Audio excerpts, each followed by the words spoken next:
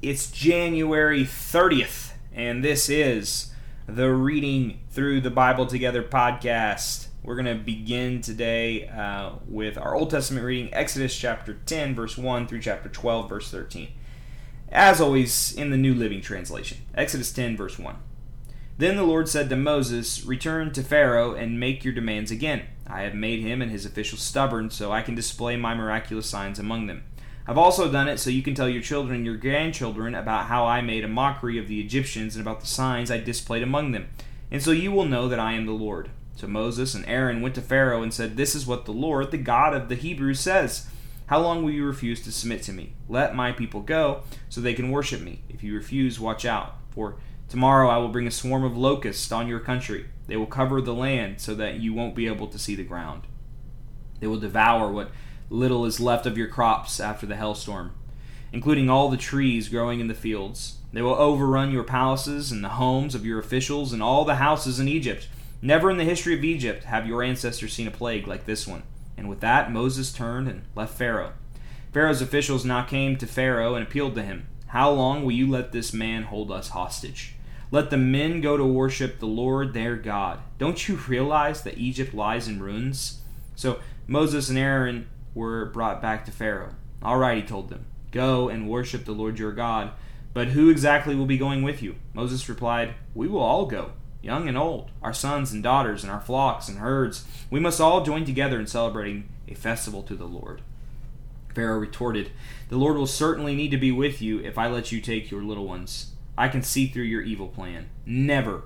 Only the men may go and worship the Lord, since that is what you requested." And Pharaoh threw them out of the palace. Then the Lord said to Moses, "Raise your hand over the land of Egypt and bring on the locust. Let them cover the land and devour every plant that survived the hailstorm." So Moses raised his staff over Egypt, and the Lord caused an east wind to blow over the land all that day and through the night. When morning arrived, the east wind had brought the locust, and the locusts swarmed over the whole land of Egypt, settling in dense swarms from one end of the country to the other. It was one of the worst locust plagues in Egyptian history, and there has never been another one like it, for the locusts covered the whole country and darkened the land. They devoured every plant in the field and all the fruit on the trees that had survived the hailstorm. Not a single leaf was left on the trees and plants throughout the land of Egypt. Pharaoh quickly summoned Moses and Aaron.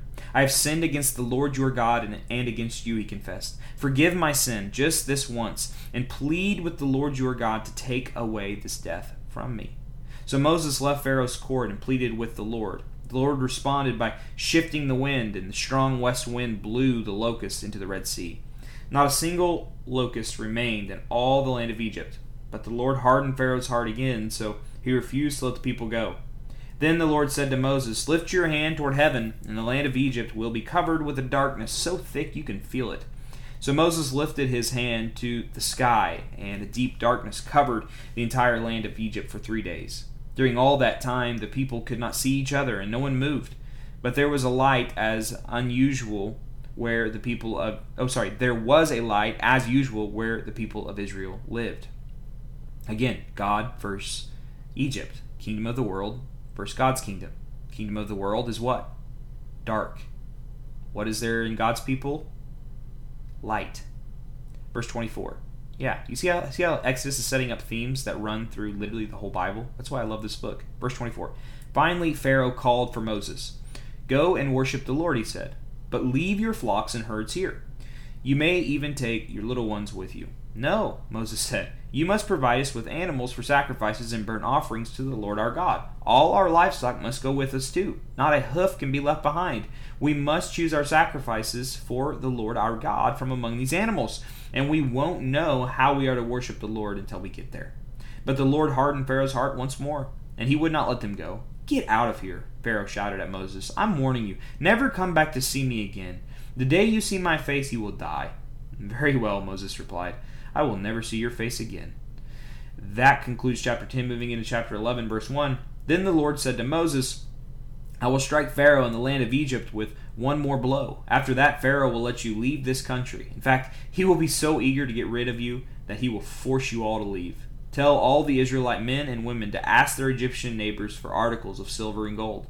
Now, the Lord had caused the Egyptians to look favorably on the people of Israel, and Moses was considered a very great man in the land of Egypt, respected by Pharaoh's officials and the Egyptian people alike.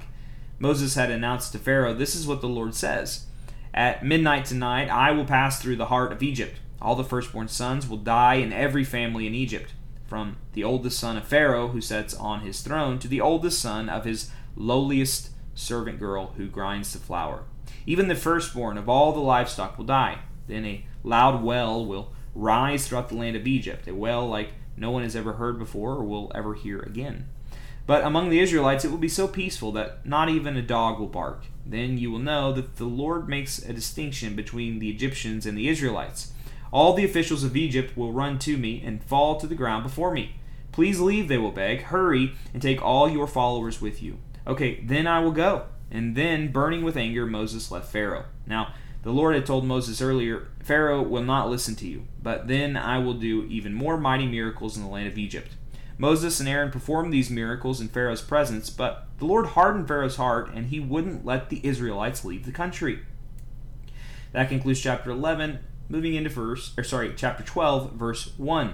While the Israelites were still in the land of Egypt, the Lord gave the following instructions to Moses and Aaron. "From now on, this month will be the first month of the year for you. Announce to the whole community of Israel that on the 10th day of this month, each family must choose a lamb or a young goat for a sacrifice, one animal for each household. If a family is too small to eat a whole animal, let them share with another family in the neighborhood. Divide the animal according to the size of each family and how much they can eat. The animal you select must be a 1-year-old male, either a sheep or a goat with no defects. Take special care of this chosen animal until the evening of the 14th day of this first month. Then the whole assembly and the community of Israel must slaughter their lamb or young goat at twilight. They are to take some of the blood and smear it on the sides of the top of the door frames of the houses where they eat the animal. That same night they must roast the meat over a fire and eat it along with bitter salad greens and bread made without yeast. Do not eat any of the meat raw or boiled in water. The whole animal, including the head, legs, and internal organs, must be roasted over a fire. Do not leave any of it until the next morning. Burn whatever is not eaten before morning. These are your instructions for eating this meal. Be fully dressed, wear your sandals, and carry your walking stick in your hand. Eat the meal with urgency, for this is the Lord's Passover. On that night I will pass through the land of Egypt and strike down every firstborn son and firstborn male animal in the land of Egypt. I will execute judgment against all the gods of Egypt, for I am the Lord. But the blood on your doorpost will serve as a sign, marking the houses where you are staying. When I see the blood, I will pass over you. The plague of death will not touch you when I strike the land of Egypt." That concludes our Old Testament reading. I'm going to read that last part of verse 13. "When I see the blood, I will pass over you." You probably don't have to know much about Christian theology to say, wow, that sounds really familiar. And what's interesting is in the New Testament, we find out that Jesus Christ gave his life during the celebration of, guess what? Passover. Yeah, when I see the blood, I will pass over you. And our Christian faith, the gospel, is built upon this idea that because Jesus poured out his blood, because God gave up his firstborn son, we are freed from the penalty of our sin. And more than that, right now, even, we are being given power over our sin in the present. And we look forward to the day in which there will be no more sin at all.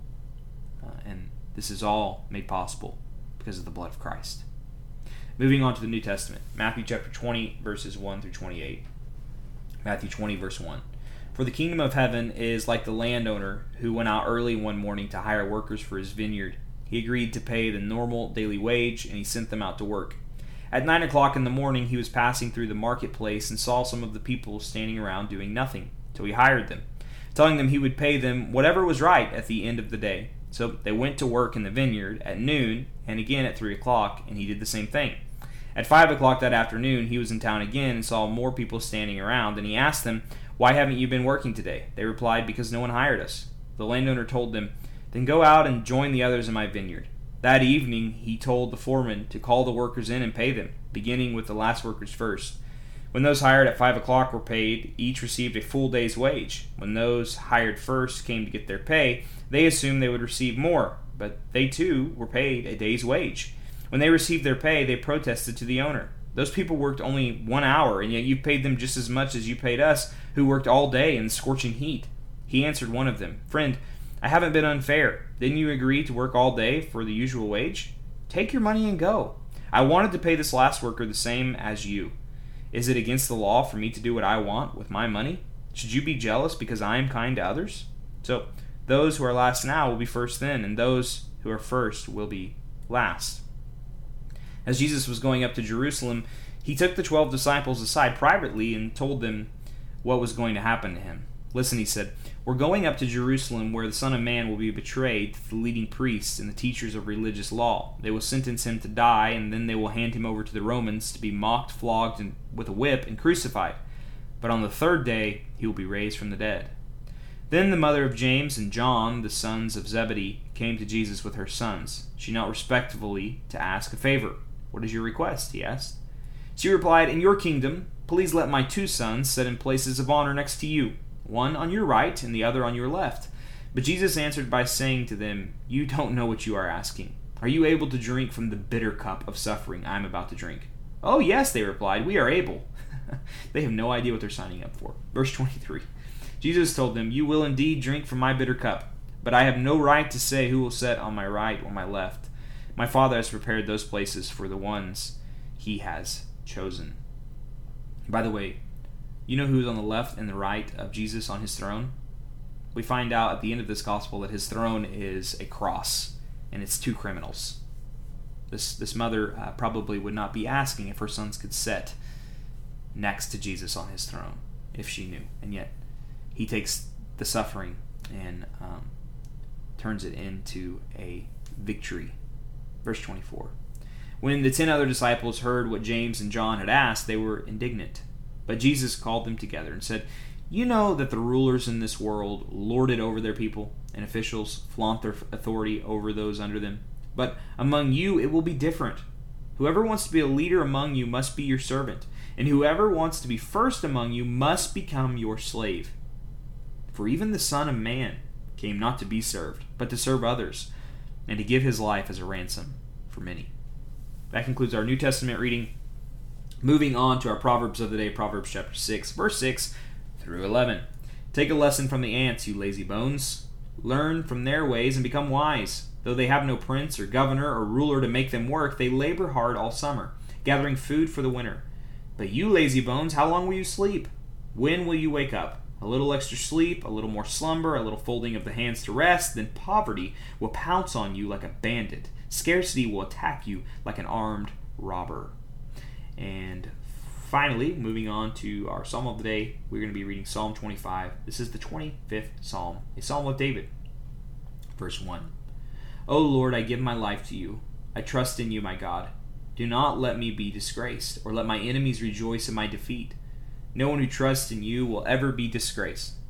But disgrace comes to those who try to deceive others. Show me the right path, O Lord. Point out the road for me to follow.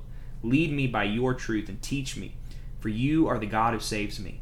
All day long I put my hope in you.